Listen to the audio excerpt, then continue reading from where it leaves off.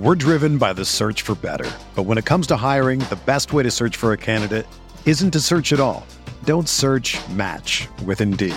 Indeed is your matching and hiring platform with over 350 million global monthly visitors, according to Indeed data, and a matching engine that helps you find quality candidates fast.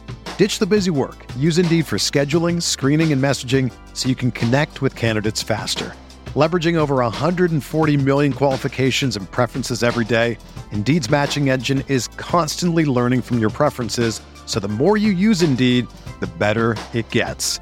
Join more than 3.5 million businesses worldwide that use Indeed to hire great talent fast. And listeners of this show will get a $75 sponsored job credit to get your jobs more visibility at Indeed.com/Blue Wire. Just go to Indeed.com/Blue Wire right now and support our show by saying that you heard about Indeed on this podcast. That's Indeed.com/Blue Wire. Terms and conditions apply. Need to hire? You need Indeed. This podcast episode is brought to you by Coors Light. These days, everything is go, go, go. It's nonstop hustle all the time. Work, friends, family expect you to be on 24/7. Well, sometimes you just need to reach for a Coors Light because it's made to chill. Coors Light is cold lagered, cold filtered, and cold packaged. It's as crisp and refreshing as the Colorado Rockies. It is literally made to chill. Coors Light is the one I choose when I need to unwind. So when you want to hit reset, reach for the beer that's made to chill. Get Coors Light in the new look delivered straight to your door with Drizzly or Instacart. Celebrate responsibly. Coors Brewing Company, Golden, Colorado. Blue Wire. Welcome back. This is the Big Blue Banter New York Giants podcast. I'm Dan Schneier. I'm joined by my co-host Nick Pilato. The first 24 hours and change of the NFL's free agent legal tampering period were insanity. As an NFL editor in charge of covering every drop of news and on the late shift last night, I will honestly say that I didn't feel like I even had a second to breathe yet. The good news is I got Nick to help guide me through this. So before we dive into the Giants' very, very active, at least in my opinion, first day of free agency, I wanted to check in with Nick. How you doing? How you handling all this? I'm doing pretty well, man. I mean, talk about getting our minds off of a worldwide tragedy that is going on, literally an epidemic. I mean, got to thank Bill O'Brien for that, man. Got to thank Bill O'Brien and a lot of these, just the NFL world at this moment. Yeah, what an interesting trade that was to trade DeAndre Hopkins, who is still only 28. And you know, everyone who listens to this podcast knows I do believe in the mainstream, among media and fans, the impact of wide receivers is very overrated. But with that said, all he got back was a second-round pick and an atrocious contract. David Johnson's running back contract is so bad. It's like they literally should have gotten picks just to take on that David Johnson contract. And then I read that Houston took on all the money from that Johnson contract. Are you kidding me? God, that was bad. And it makes me... Okay, go ahead.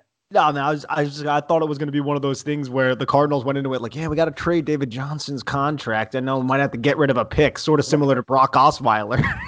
That's what I thought too. I can't believe what the Texans were doing there. That was unbelievable. Makes the Odell Beckham trade look that much better, even though you're sleeping if you still think that was a bad trade for the Giants. And if they do try to put him back on the block, and there's rumors the Browns might this offseason, though, it doesn't look likely because – listen, his trade market ain't what it used to be, and you're starting to see it for some of these receivers. Even Diggs really didn't get nearly as much in return as what the Giants got for Beckham. I agree, Dan, but my one thing, man, like the Steph Diggs trade, I mean, obviously the Bills had to give up much more, but I still think, am I wrong to think that first rounder is too much?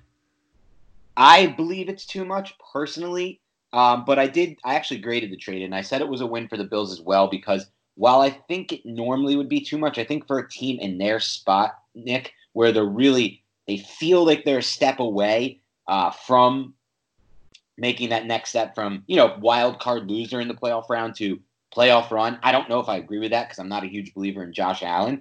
But having said that, they believe that, and they believe that Diggs is a perfect fit for Allen as a quarterback.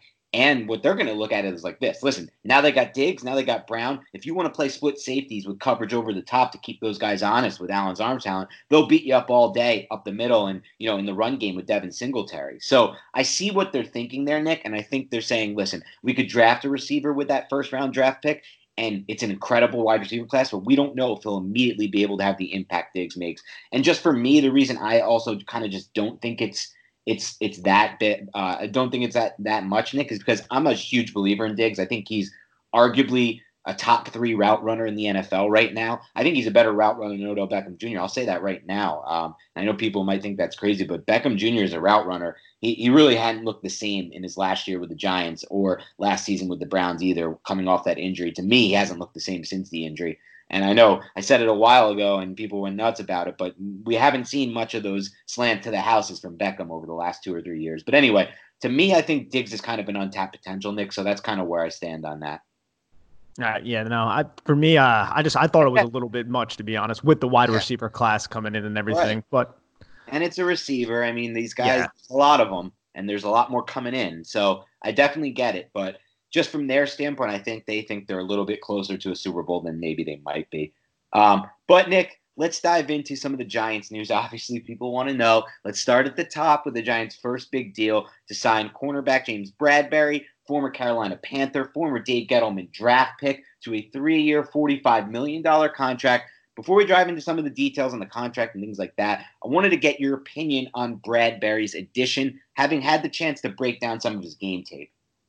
Yeah, so I like James Bradberry, and I went out there and I said that in my article for Big Blue View and for SI that he's not a true lockdown number 1 corner. And I think people misconstrued what I was trying to say. I'm not saying that he's not a top 32 corner in the league, because he is. I'm saying that he's not one of those top 5 Patrick Peterson type of players. And he gets this high contract because he's a young player that hits free agency, and that's just how free agency works. That's why he's getting $15 million a year. So I like what Bradberry offers from a mental aspect of the game. I think he's excellent when he's in zone, reading routes underneath and kind of seeing how the route combinations develop, coming off of his initial route and then making a play. He does that several times. And you guys know he was in the NFC South, so he had to cover Michael Thomas, Mike Evans twice a year, Julio Jones twice a year. So this 3-year, $45 million contract, I'm not too upset about. 3 years.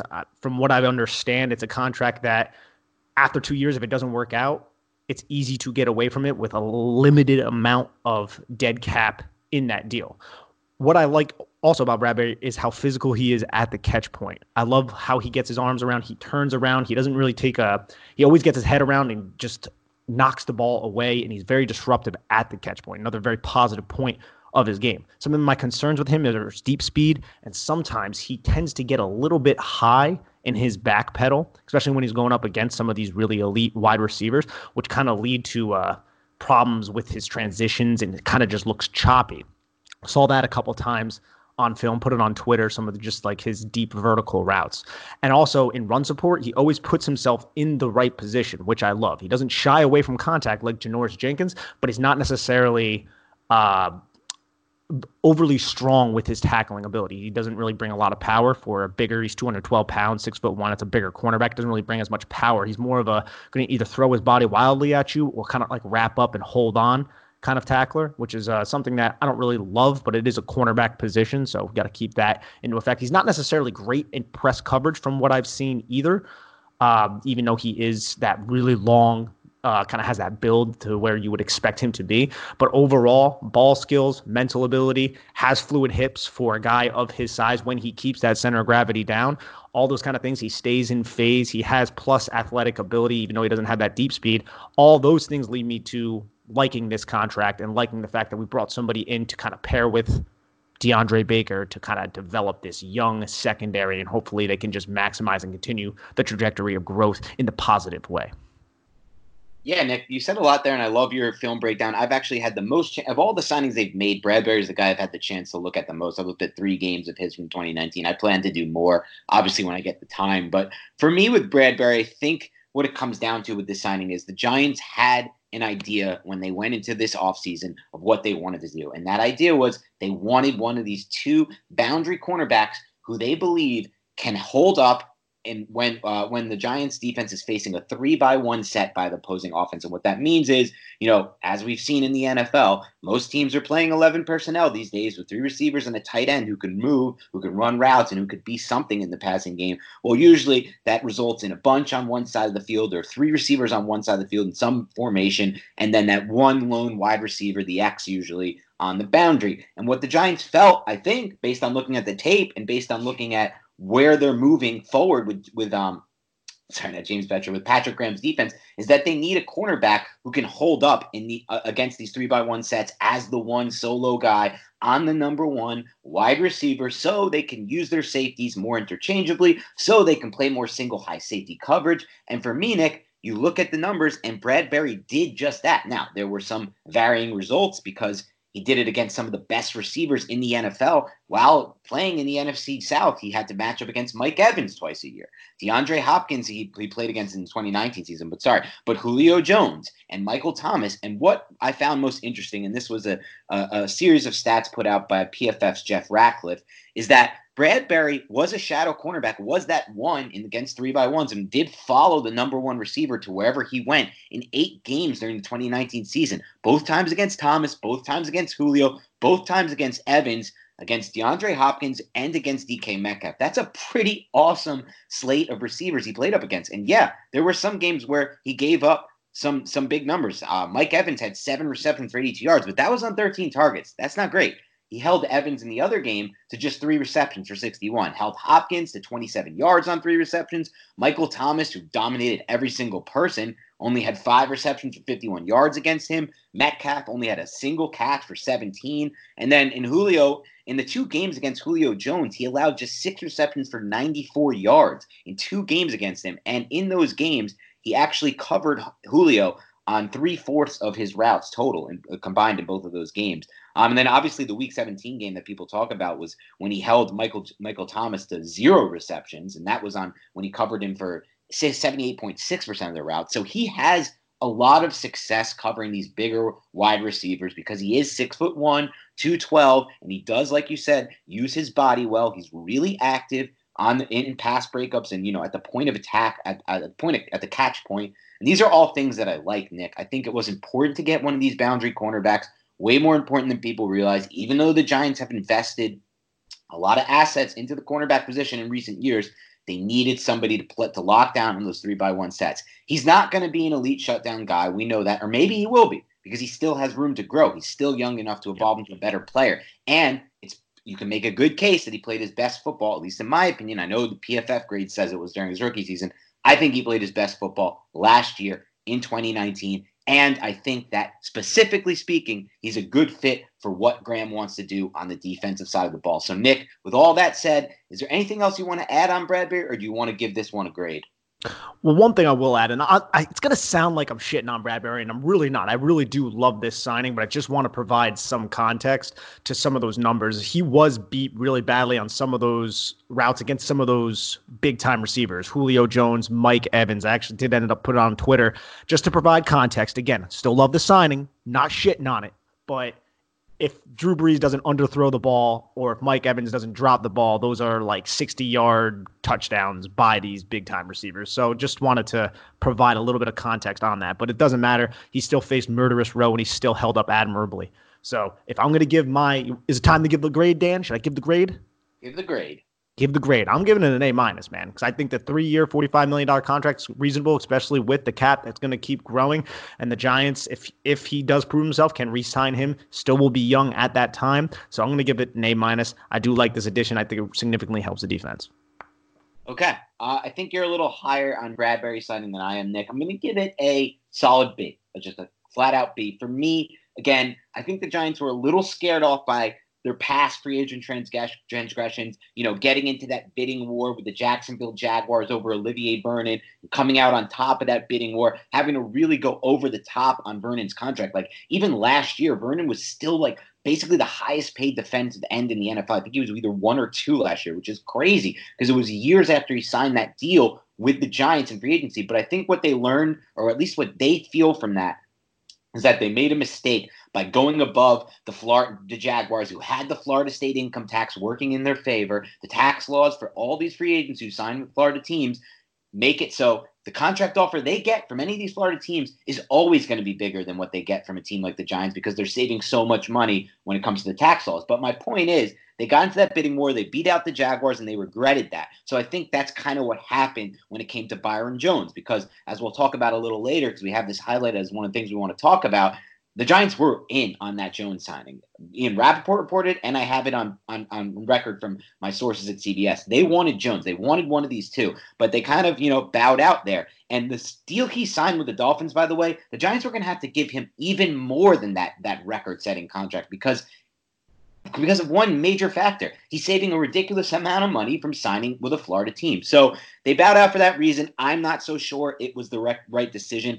I honestly believe that they're saving money for re-signings, but Byron Jones to me was worth every penny. Byron Jones to me was a guy who I didn't put a price tag on. He's a rare hit to this free agent market, and I thought he'd do an even better job of all the things we say and we hope Bradbury will do for the Giants. Now, having said all that, still a B for me because I like what we talked about with Bradbury, and I like the length of the contract, Nick. 3 years, $45 million. It gives them a lot of flexibility, and if Bradbury does improve, he could hit that market and get them back a comp pick if he gets a massive deal, because he will still be at an age where he can get a big contract after, these 3 years. And wow, breaking news, Nick, by the way, Joel Schobert just signed a 5-year, $54 million contract with the Jaguars. That's a lot more money than I expected and a longer length. But anyway, back to Bradbury, giving it a B.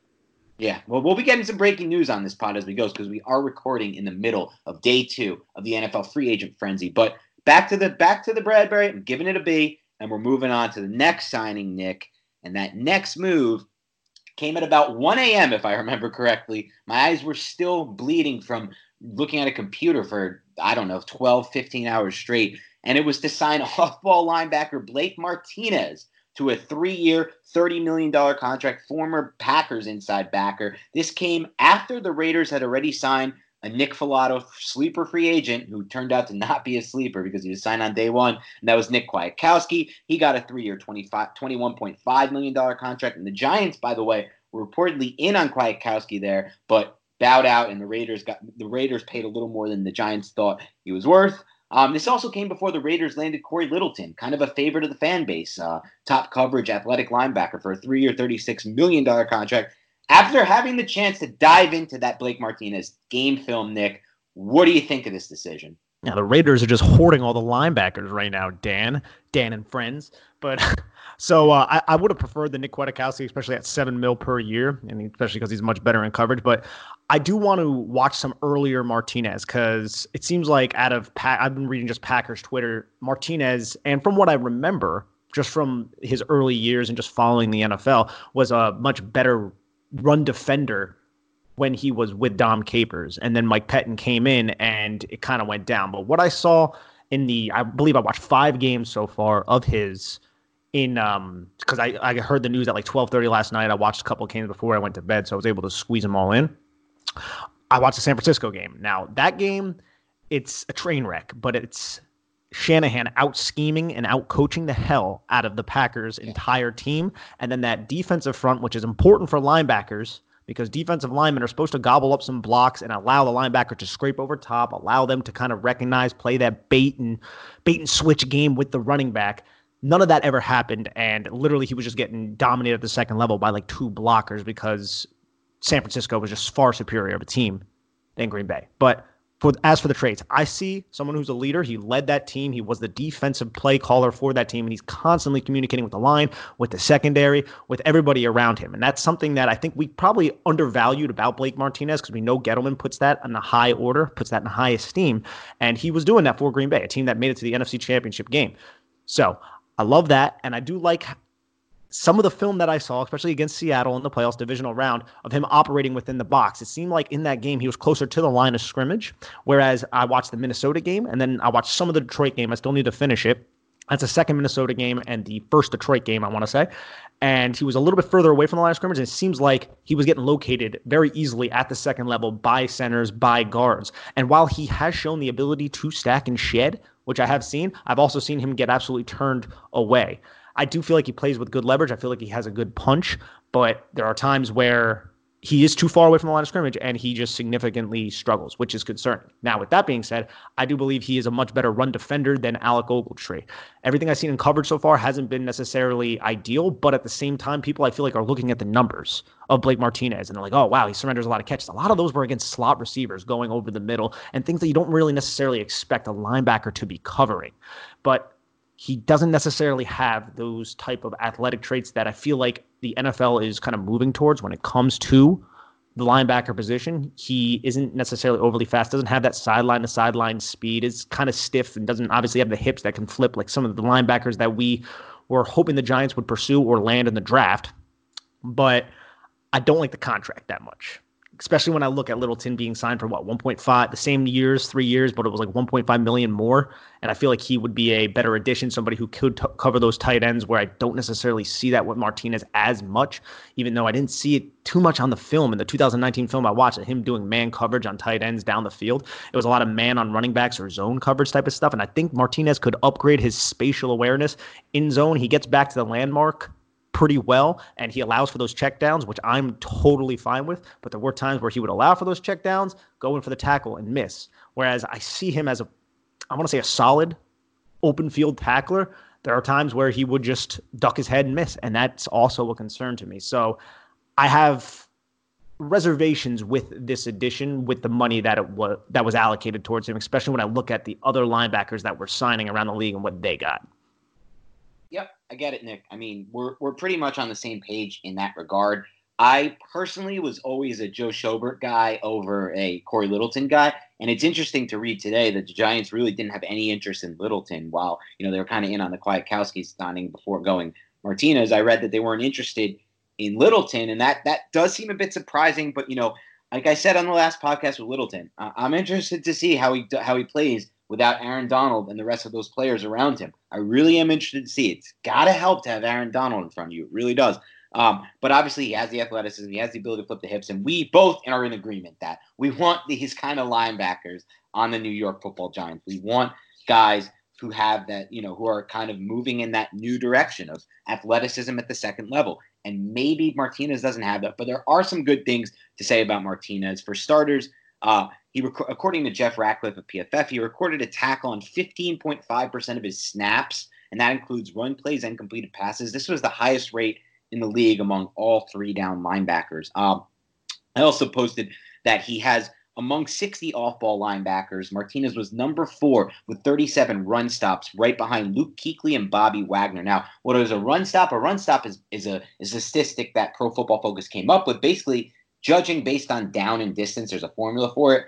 It determines if a play was stopped, if a play ended up being a positive for the defense based on down and distance. So, for example, a stop for 2 or 3 yards on 1st and 10 would be a run stop, would be a positive. But if they gave up 5 yards and made a tackle, it wouldn't be. So, he has the ability to really help the Giants in the run game and in the box. And I will say this. Obviously, we're all looking for talent, for athletic linebackers at second level, Nick, but I think we can both fairly say that watching tape of this team over the past few years, the Giants really struggled when they were run head on with Alec Ogletree. He was really bad in between the tackles against the run. Is that fair to say?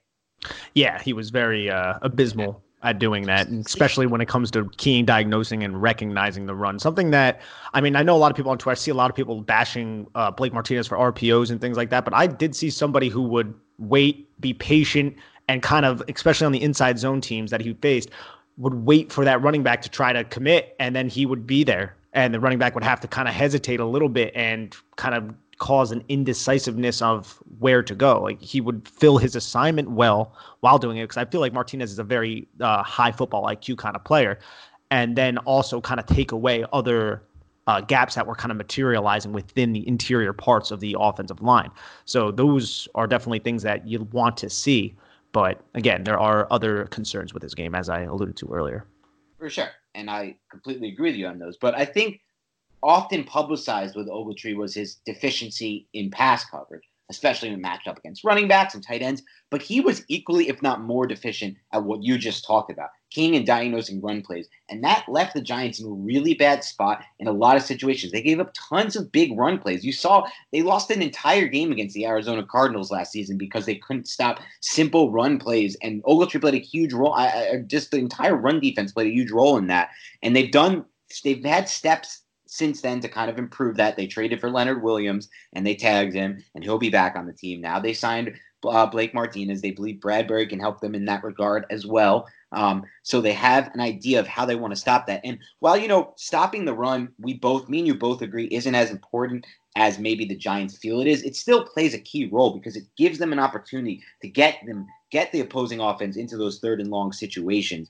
And eventually you got to be able to stop the run or you're going to lose games like you lost to the Cardinals. And there are other games, by the way, the Cowboys game where the Cowboys were running at will on that Monday Night Football game, just completely controlling the line of scrimmage, even though the Giants really made some decent progress in that game on offense and moved the football really more than the Cowboys for most of the game. I believe they actually ended up with better time of possession and yards in that game, but they couldn't stop the run, and it did hurt them in that game as well as the Cardinals games. There's examples of this. It's a little more important than fans want to give it credit for, even though obviously I'm on the same page as you. But I think ultimately, Nick, this signing came down to a couple things. The Giants want a guy like Martinez, who's a team captain, who can really, be what they hoped Ogletree would be in the run game. And then they also like that he was coached by Patrick Graham in 2018, who was with the Packers. And he probably sees an example of how he can now use him in the Giants defense that he's kind of structuring now based on the talent that they already have on the roster coming back for the 2020 season,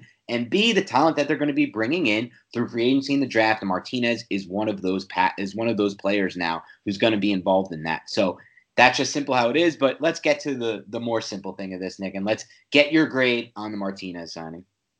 I'm going to go with a C, just a flat out C. Thought about maybe giving it a C plus because I do love the leadership aspect. And I like the 3 years maneuverability in the contract, but I don't like the fact that it's $10 million a year. So I'm going to go with a C.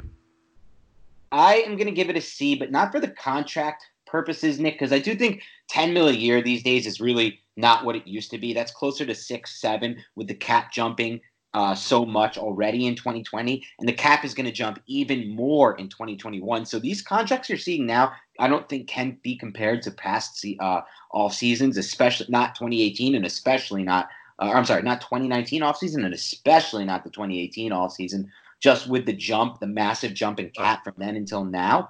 But having said that, I can compare it to these other contracts: Corey Littleton, Kwiatkowski, and Joe Schobert. Even though Schobert got more years, he only got $12 million on signing and $22.5 million guaranteed. So he did get more in that regard, but I don't think it was exactly that much more to the point where I would have passed on him. But what I'm intrigued as we move past the grade, Nick, I am intrigued by kind of the direction they're moving with the inside backers. So I guess they're counting on Ryan Connolly to play a big role when he comes back, because to me it seems like they're getting similar. They're getting a lot of what they'll be getting by re-signing David Mayo in signing Martinez. Am I off on that? I feel like from a leadership perspective and a command. I'm just talking fit schematically and what they can do, what their skill set is as a linebacker. I mean, you're not super off on that. I mean, I don't like just to compare two players just because they do similar things like that just on a whole, but you're not really off, so I can't really knock what you're saying there, bub. With currently no NBA, NHL, or college basketball, you might think there's nothing to bet on. Well, you'd be wrong there, bub. BetOnline still has hundreds of places to wager, from their online casino to poker and blackjack, all open 24 hours a day and all online, so you don't need to go outside. Sports aren't totally done. There's still mixed martial arts, and esports is on the rise. If you're into entertainment, you can still bet on American Idol, the elections, the spelling bee, and even Nathan's hot dog eating contest. Be sure to use promo code BLUEWIRE, all one word, to receive your 50% welcome bonus on your first deposit. BetOnline, your new ticket to online action. Yeah, I mean, it's more so like I'm kind of trying to still search for and find how they're planning to match up against tight ends, how they're planning in coverage, how they're planning to match up against running backs in coverage. And that's the interesting thing, too, is how are you going to do that, especially when you have that chess piece in Julian Love if they don't try him out at that deep half safety, and they do go in this season with Bethea. how are you going to use Love with these linebackers when it comes to covering the tight end position that is just, growing exponentially every year with the usage of some of these really athletic tight ends? Sure. And I think, again, you're counting on a lot if you're hoping Ryan Connolly is going to come right back into the mix, because he tore his ACL, I believe it was week 5 against the Redskins. And, that's no guarantee that he'll be ready for week 1. And even so, he's going to then have to kind of fast forward and learn this new defensive system with completely new play calls and playing alongside a completely new group of basically off linebackers. So I don't think that's kind of a guarantee by any means in that regard. So I'll be interested to see how that plays out as well, Nick. But let's move on to the third signing the Giants made, and the details aren't out on this one yet. But the Giants did open up the second day of legal tampering period by bringing on board blocking tight end Levine Toilolo. The contract details, like I said, they haven't been released, but what do you make of this deal? Hey, I'm fine with bringing in Levine Toilolo because, obviously Red Ellison retired. You bring in Toilolo, who is more of that blocking kind of tight end. He's not going to offer much from an athletic standpoint when it comes to receiving and that phase of the game, but he will be a big target in the red zone that can maybe help Daniel Jones in that area of the field. But when I heard it, I was like, oh, that's fine. I like the fact that they're bringing in somebody like that to help with the running game on the edges. So I like the fact they brought in Toilolo, honestly. Yeah, I like this signing too, Nick.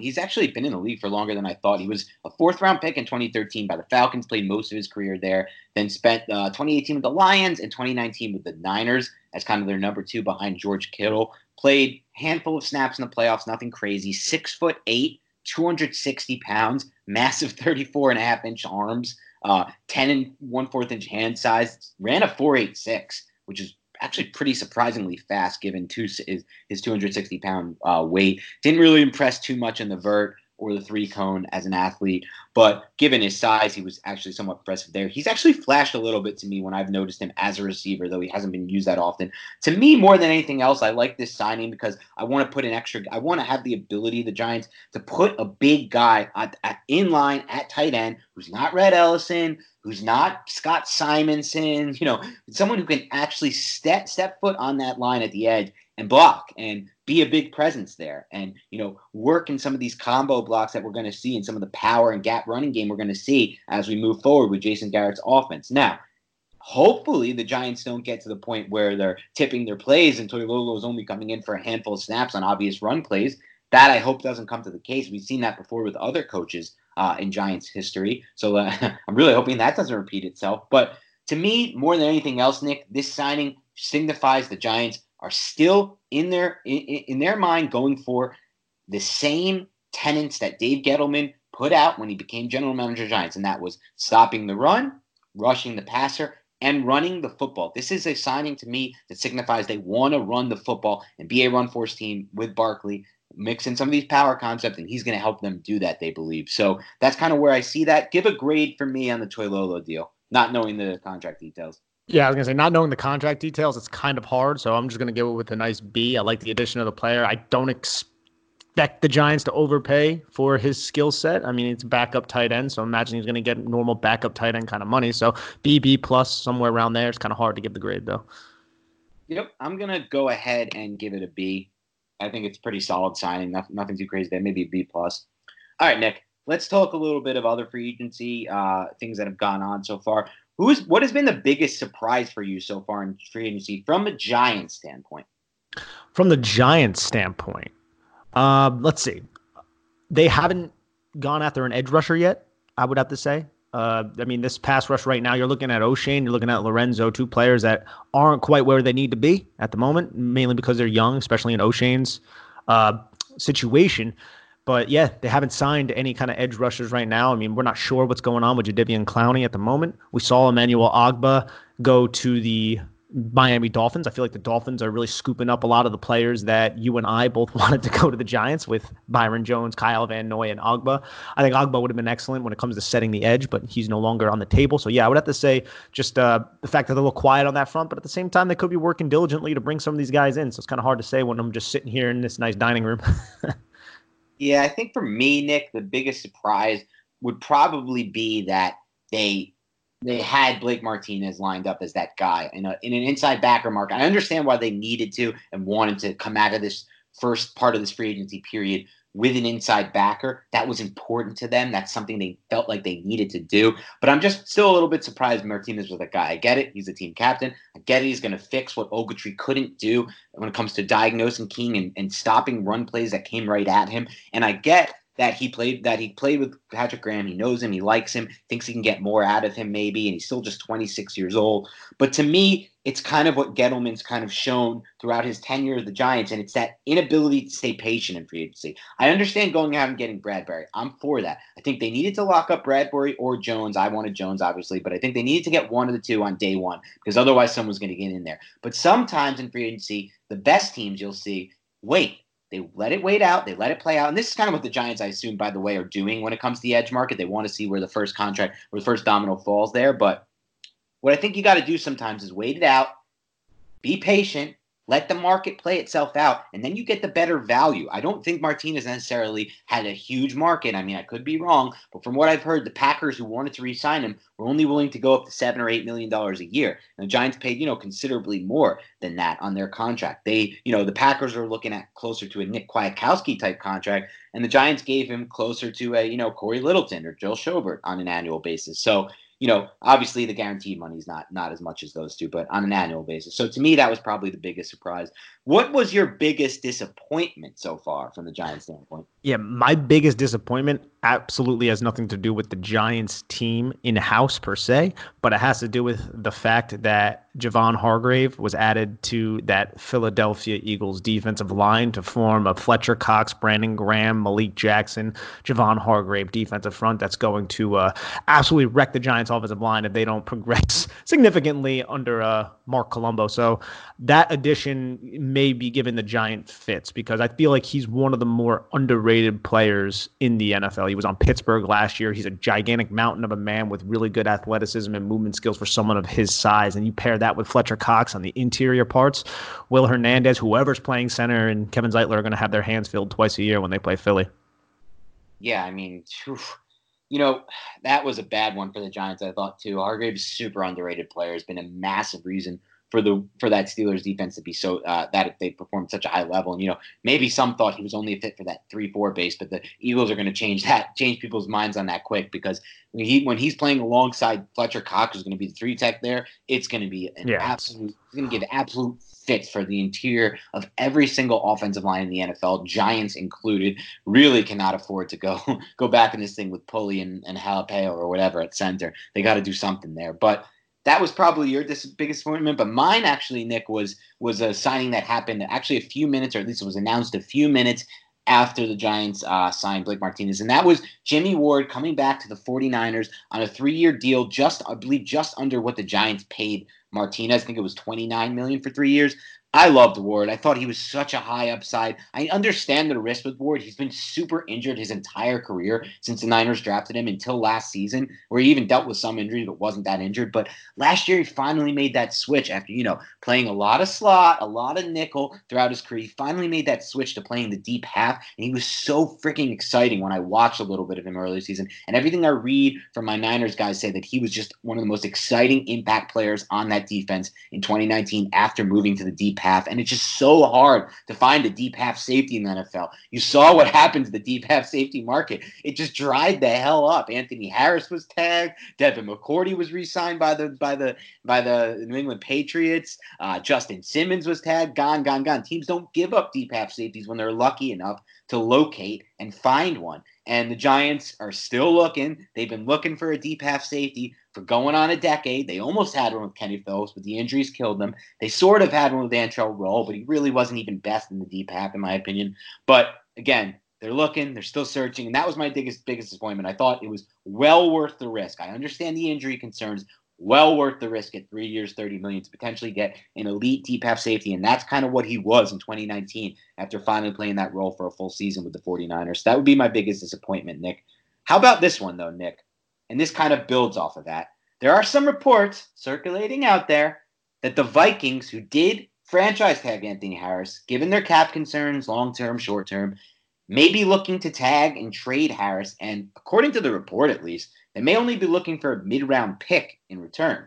Should the Giants explore this option, in your opinion? So if they're looking for a mid-round pick, we talking about maybe the Giants' fifth or something like that? I think that's more late. I'm thinking they're looking day 2 range, round 3 maybe. So trading the third round pick and then probably giving him a 3 to 4 year, $15 million a year kind of cap hit. We're probably looking at somewhere around that, kind of reset that free safety market. Again, just to be clear, you're right, Nick. Any sign and trade for Anthony Harris would require a re-signing at market value, reset the market at the safety division. Yes. Yeah. So, I mean, I think it could be definitely explored. I mean, the money could be talked out. I mean, you and I talked about how adding him would significantly help the back end. So what's the difference between, other than giving up that asset, which I really don't want to do, considering the fact that the Giants already gave up, obviously, the Leonard Williams asset. But I think entertaining it isn't the worst thing in the world to see. But are there other teams that are going to bid more and give up more? I really don't want to part ways with the third round pick, if I'm going to be honest. But if it is a 4, I think it's something that can be entertained. Yeah, I think this is where you might be able to get well, I was going to say get creative and maybe start to, fling some of your players involved in the deal, but potentially maybe the Vikings, after moving on from Linville Joseph, want to try to acquire somebody like Dalvin Tomlinson, who's still on that rookie contract and cheap. So could they, float something like Dalvin Tomlinson in a late round pick in the 4th, 5th round range for Harris? That could interest me. I think they can make it worth financially. I think he's somebody who's well worth being on the roster long term, but I think given, them bowing out of the Byron Jones sweepstakes, they're kind of making it seem like they don't want to really break the bank on any of these signings. They want short-term deals that aren't tying up long-term money and big guarantees to guys, and kind of more is better than fewer guys. And that goes into what Joe Judge said earlier when it came to the pass rush at the combine. He said maybe it's not having that elite big money guy. It's a bunch of guys doing little things. And that's kind of what I'm starting to get the feel for, what the Giants' kind of plan is, I should say. So I don't know if it's in their plans, Nick, but if you floated the idea to me of Dalvin Tomlinson and a mid to late round pick for Anthony Harris, and then the ensuing decision would be them re-signing Harris to a massive contract, I'm in. I like it. I think he's worth the money. So I'm intrigued by it for sure. All right, Nick, in other free agent news, the Giants, according to Ian Rappaport, and like I said, from what I've heard from someone very, very locked in at CBS, were 100% in on signing Byron Jones. Their free agent plan, like I said, was Jones or Bradbury. Now, they went in. They were one of the last teams in on Jones, but they lost out to Miami. My assumption, again, this is based on no sourcing, Nick, is that the income tax laws played a big role in this. But again, Miami priced them out. Do you feel comfortable with the Giants' decision to bow out of Jones and pivot to Bradbury to kind of use money saved for other reinforcements and keep kind of that long-term money free? I am fine with that, because I didn't want to get into a bidding war with the Eagles or the Dolphins and kind of drive that price up like you said before, like the Jaguars did with the Giants and with the Jaguars back with Olivier Vernon. I didn't really necessarily want that to happen. So I kind of like the fact that they went with a slightly cheaper option, yet Bradbury isn't the player of Jones, but that gives the flexibility and the money to the Giants to allocate towards the other positions that they need on the roster, which we all know the Giants have a lot of holes that they need to plug up if this team is going to be competitive in the coming years. So yes, I'm fine with that. Interesting. So first of all, what I found most interesting is how you pronounce the word Jaguars. Weird. What did I say? How did I say it? Jaguars. This is not the Jaguars. Yeah, that is weird. You just said. You can run back the tape and you'll see it, but you'll hear it. But moving on from that, I will say this, Nick. I'm not as comfortable with it as you are. Again, I get it. They made a mistake by doing that with Olivier Vernon, but Olivier Vernon had an injury history, and Olivier Vernon, had other red flags that potentially, you might not see with a free agent like Byron Jones. The only red flag you can even say for Jones is that he didn't have a high interception total, but that's pretty much based on scheme from what I've heard and the way that he was coached up to defend receivers there in Dallas. So to me, this was just such a rare opportunity with Jones. I don't normally see free agents like this hit the market. Almost always. I say 99% of the time, these no red flag free agents are re-signed by their team, but the Cowboys just found themselves in a really weird spot where they drafted so well over the last 5 years that they've had to re-sign so many players. And Jerry Jones did not want to let Ezekiel Elliott go, even though obviously a lot of people like myself would say they would have been much better off re-signing Jones and letting Zeke go. I think a lot of fans would agree with me on that, but he didn't want to do it, so he hit the market. So for me, I really thought they should have overpaid for him, and I know it's not the right move to overpay for these guys. It's really worked out poorly most times. I'd say 7, 8 out of 10 times it's been a disaster for teams that have done it in free agency. I just felt like this was kind of an outlier situation, but time will tell on that one, and at least they were able to get a guy in Bradbury who can kind of lock down, and they hope those number ones travel with them and help the Giants, be more flexible in those 3-by-1 sets.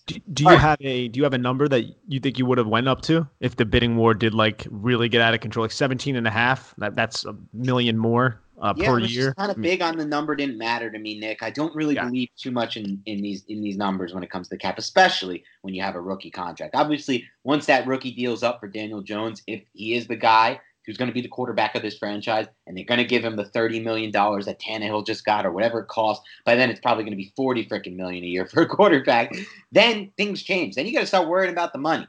The money to me until then is just kind of not that important. I think it can be maneuvered around with. You see it all the time. Look at what the Cowboys just restructured Zeke and another one of their big contracts this year to kick some of that cap can down the road. The Vikings did it with their restructuring, re-signing of Kirk Cousins. You'll see it all the time from these teams. So we'll move forward there. But again, that's kind of where I stood on that one, Nick. All right. Here's my next question for you, Nick. Any interest on kicking the tires in a former top target of the New York Giants, who was just released by the Chicago Bears, and that's outside linebacker / defensive end Leonard Floyd? Yes, I have a lot of interest in this because I do feel like he might be able to be had on the cheap because he's underwhelmed. I mean, he's a former top 10 pick by the Bears. We all know Jerry Reese loved him. Jerry Reese likes Jack Conklin, and then Jerry Reese got jumped by 2 teams in that draft back in 2016. So he had 7 sacks in his first 2 seasons, and then he's had 7 since. And he has dealt with injuries. He's played through injuries. I want to say it was his 2nd or 3rd season in the NFL. I think it was his 2nd season where he only played like 10 games because of something that it was a serious injury. I think it was back. It might actually happen when they played against the Giants, but that's irrelevant. I still think his length, his explosiveness, and the athletic traits that he does possess are worth bringing in. I mean, the Giants are so razor thin right now at the edge position. So bringing in someone like Leonard Floyd to kind of come in there and compete, I don't think it's necessarily redundant just because we have another Georgia Bulldog who is a longer kind of pass rusher who's relatively raw like Lorenzo Carter. I think the Giants need to just throw as many of these quality players who could develop into quality players, I should say, out there. And he obviously has a lot of high draft pedigree. A lot of people thought really highly of him. It just hasn't been tapped yet. Maybe it can be tapped in Patrick Graham's defense. So why not?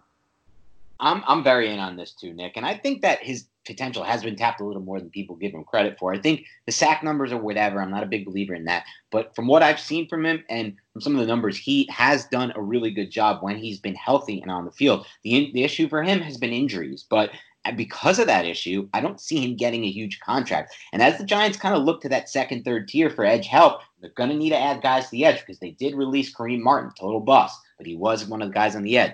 And, there are spots to fill on that edge. He could be one of them. I'm intrigued by him. I don't think it's redundant. I think you want these kind of guys who can play multiple roles, who can drop in coverage or rush the passer and set the edge in some ways. And after missing out on Emmanuel Ogbah, who I was going to get to as another talking point, we lost one of our free agent sleepers in Ogbah. I think Floyd kind of be a nice backup plan there. And again, one key thing of that, he won't count, even though the Giants are kind of probably be out of the running anyway for any compensatory draft picks after the first day. He won't count against that formula for what it's worth.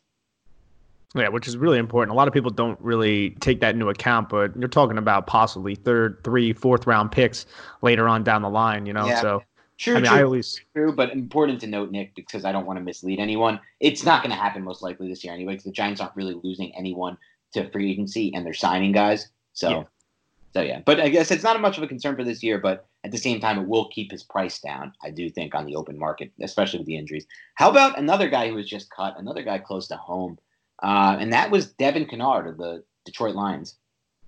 Yeah, Devon Kennard. That's how I pronounce it. But right, Devon, it's better than your Jaguars. Dude, better than my Jaguars and better than my Joey LaFaro or whatever the hell how did I butcher that? You butchered an Italian name. You're Nick Filato, and you're butchering Italian names. I know, man. Like, people know me for podcast history. I know people know me for being the Italian guy. You know what I'm saying? Even though I've never been to Italy. Live up to the hype. I know. I should. Maybe I'm just a big freaking fraud. But yeah, no, Devon Kennard, man. So I've always heard positive things from like Lions Twitter about Devon Kennard. Now, obviously, I haven't grinded through Lions tape, but the Giants have played the Lions, and when I see him out there, he seems like he's a for, what you expected from that middle range kind of edge player. And he's had let me get the stats up right in front of me. He's had 7 sacks each season in Detroit and 9 tackles for a loss each season in Detroit. Now, those are solid numbers. He's somebody who's 28 years old right now. And again, you need as much edge help as possible. So if he's willing to reunite and come back to New York, I'm going to be all for it too. If I had to pick between Kennard and Floyd, I'd probably go with Floyd. But I still like the prospects of possibly bringing Kennard back. Yeah, I don't think I'm as heavy and hot on Kennard. That's not even the right word. You're not that into it. But I'm not as into the signing, I would say, as most people are. I think he's kind of been a little bit overrated by some PFF numbers. Clearly, the Lions don't feel his value to the team was as, I guess, strong as what some others have felt on Twitter. I would much prefer to go with a guy like Leonard Floyd there. I don't think that Kennard might be the best fit they could find for this coming in defensive system, especially if the Lions, with Patricia over there, are moving on from him this fast. So I'm kind of out on Kennard. There's a few other guys I'd have over him on my list. All right, Nick, as we move forward to the rest of day 2, I should say, we do plan on hitting more of these as we go forward, kind of reacting to the news. But before we close out today, Nick, is there anything else that you found interesting about day 1 or the other part of day 2 or anything else free agency you want to talk? Doesn't have to be Giants, anything NFL. Yeah, well, obviously we have the Bill O'Brien trade, which left everybody head scratching and just paused for flabbergasted. Just insert whatever synonym that you want to there. I still can't wrap my mind around it. But I thought the Halapuli Vaitai deal was a bit much. These offensive tack, that's a great point. I'm glad you brought that up. That deal for Big V, 5 years, $50 million, insane. And then that wasn't even the most insane thing. Eric Flowers signed 3 years, $30 million after 1.5 decent season at left guard with Bill Callahan as his offensive line coach. But wait, there's more. The Jets actually gave $30 million on a 3-year deal to George Fant, the offensive tackle from the Seahawks, who played like 200 snaps at tackle last year and another 200 at tight end and has been god-awful every single time I've watched him play and in the numbers. Like, the offensive line deals, Nick, were insane, and they're going to continue to be insane. It is so hard to find offensive linemen in free agency. That is what, honestly, Nick, after looking more into this, I'm starting to lean back. As much as I love Simmons, Nick, I'm starting to lean back to maybe the Giants do need to go offensive tackle up top because in round 1, because how else are they going to get one? It's such an important decision, Dan, because it's going to really shape whatever the Giants are going to do in the future. I love Simmons, don't get me wrong, but when are you going to be selecting in the top 10, again, hopefully the Giants don't expect to, with 4 potential top-end tackles that could be available? 3 in my mind, but a lot of people like Andrew Thomas better than I think you and I do. It's going to be hard to pass up. It is. It is. It's interesting, too, because it's like, on one hand, you have this generation. I don't think there's going to be a Simmons-like prospect in a draft class for a while, and I don't think the Giants, when he does come along, is going to be there. Don't even view him as a linebacker. Don't view him in any position. Just view him as a defensive playmaker who's versatile enough to play a variety of roles for your defense and has production on his side and freakish athleticism. He has potential, to, in my opinion, to be one of the best defensive players in the NFL. I really do believe that, Nick, especially as the NFL evolves to what it's becoming. Having said that, like you said, where do you find tackles? Now, you can go by the history of this, Nick, and Gettleman's done a pretty good job locating tackles outside the first round. Taylor Moton, unreal draft pick by Gettleman during his last season with the Panthers as GM. Traded up into the second round, earlier in the second round there. I think he ended up being a top 45 pick and landed Moton there. And so the Giants do have a 36 pick, so it's possible, Gettleman sees a Moton in his draft class, and he can sit and he can wait for 36. He's also found Darrell Williams, obviously, in the 4th round there, another offensive tackle. Trey Turner in the 3rd round. He's at that, but that's a guard that Gettleman located there. So he had some success doing it, but, banking on that's tough because it's not easy to locate those guys because, like I said, you can see just by how much money was spent on guys like George Fant and Eric Flowers and Big V on the free agent market in the last 24 hours, how absolutely desperate teams are for offensive line help and how much they're willing to pay to just take a chance that maybe what they saw in a game or 2 of game tape, like, kind of like what Gettleman saw with Omame, maybe Joe Douglas of the Jets sees that in George Fant, and maybe whoever, I don't even know who signed Big V. I forgot. Who signed Big V? Detroit. Oh, Detroit. Yikes. Maybe the Lions see something in Big V's tape that they like. Whatever it may be, they're hoping, they're praying, they're clawing.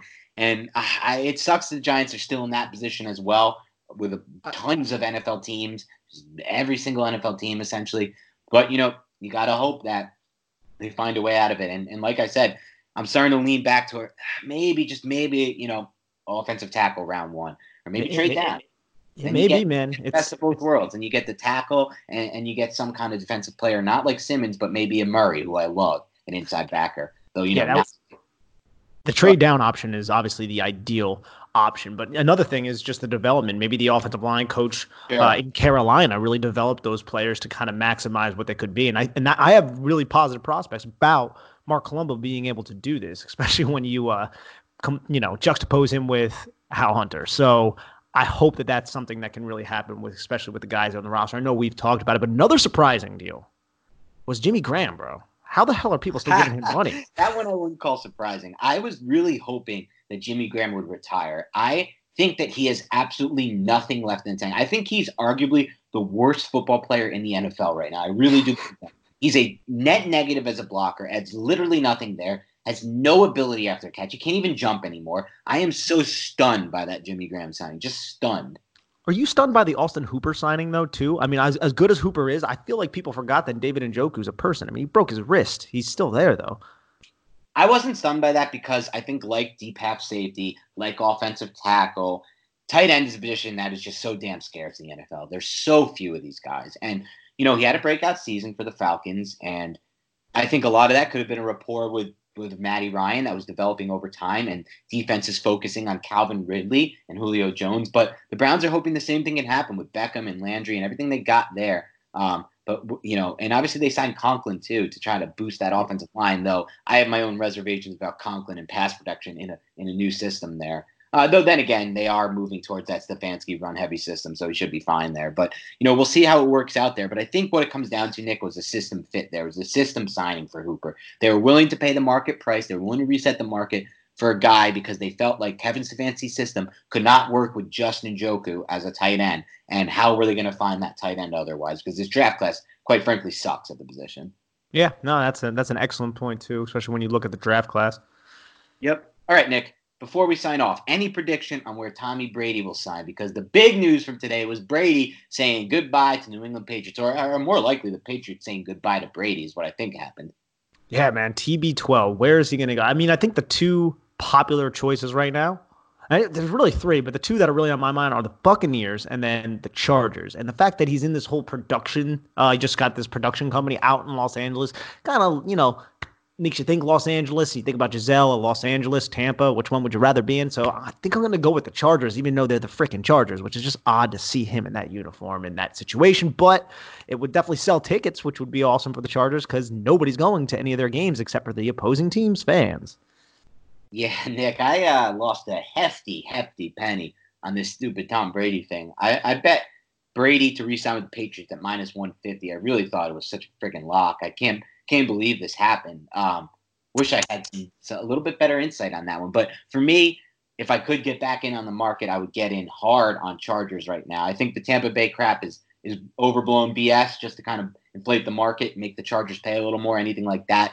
Why in the hell would you go to the Bucs? They re-signed JPP and Shaquille Barrett to a defense that was arguably one of the worst in the NFL with those guys last year. It's not a good defense, has no signs to get any better. And even more importantly, that Buccaneers offense is an atrocious offensive line. Brady cannot afford to play another season like he did in 2019 with all the injuries on that Patriots line with a bad offensive line. And it's going to be worse in Tampa even than it was in 2019. So what do? You go to the Chargers. You go to a team that has an excellent defense, a team that can play a run-first style on offense like he needs, run-first play action, and just traded for Trey Turner to improve their offensive line up front. They'll probably now use that top draft pick on one of these top tackles, at least in my opinion. If they do go ahead and sign Brady, I believe they will use that 7th pick on one of the big offensive tackles. So you tell him, hey, Tom, come in. You're going to get one of these offensive tackles. We're going to give you Trey Turner. We're going to give you an unbelievable defense that's only going to get better with Derwin James being fully healthy for the 2020 season. We're going to give you Mike Williams at receiver. We just had Hunter Henry for you. We know you love throwing to tight ends.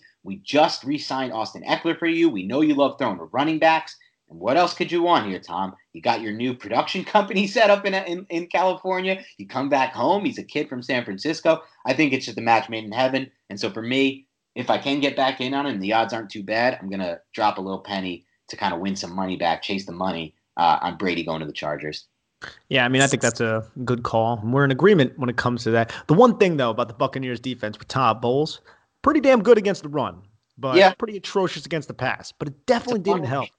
The fact that it's great against the run, atrocious against the pass, but where does that leave you? Giving up a lot of points. Unfortunately, we hope the Giants aren't following in that path. I can only hope. Especially with Jimmy. Yeah. But on that note, guys, thank you again for tuning in. This is the Big Blue Banter podcast. We love you guys. We love the participation. Everybody who gets involved on Twitter. The one favor we will ask for you, and we'll always ask, is if you can do us a favor, just tell your friends and family about the podcast. Help spread the word. Help us grow. We love all the loyal listeners. We have a loyal fan base that listens to every pod, and we appreciate you. We know you. Thanks again. And if you haven't rated and reviewed us on iTunes, please go ahead and do us a favor and do that. Make sure you download the pods too. That helps us as well. On that note, guys, that's all we have for today, but you'll be hearing from us soon because free agency is rolling through and the Giants are making moves.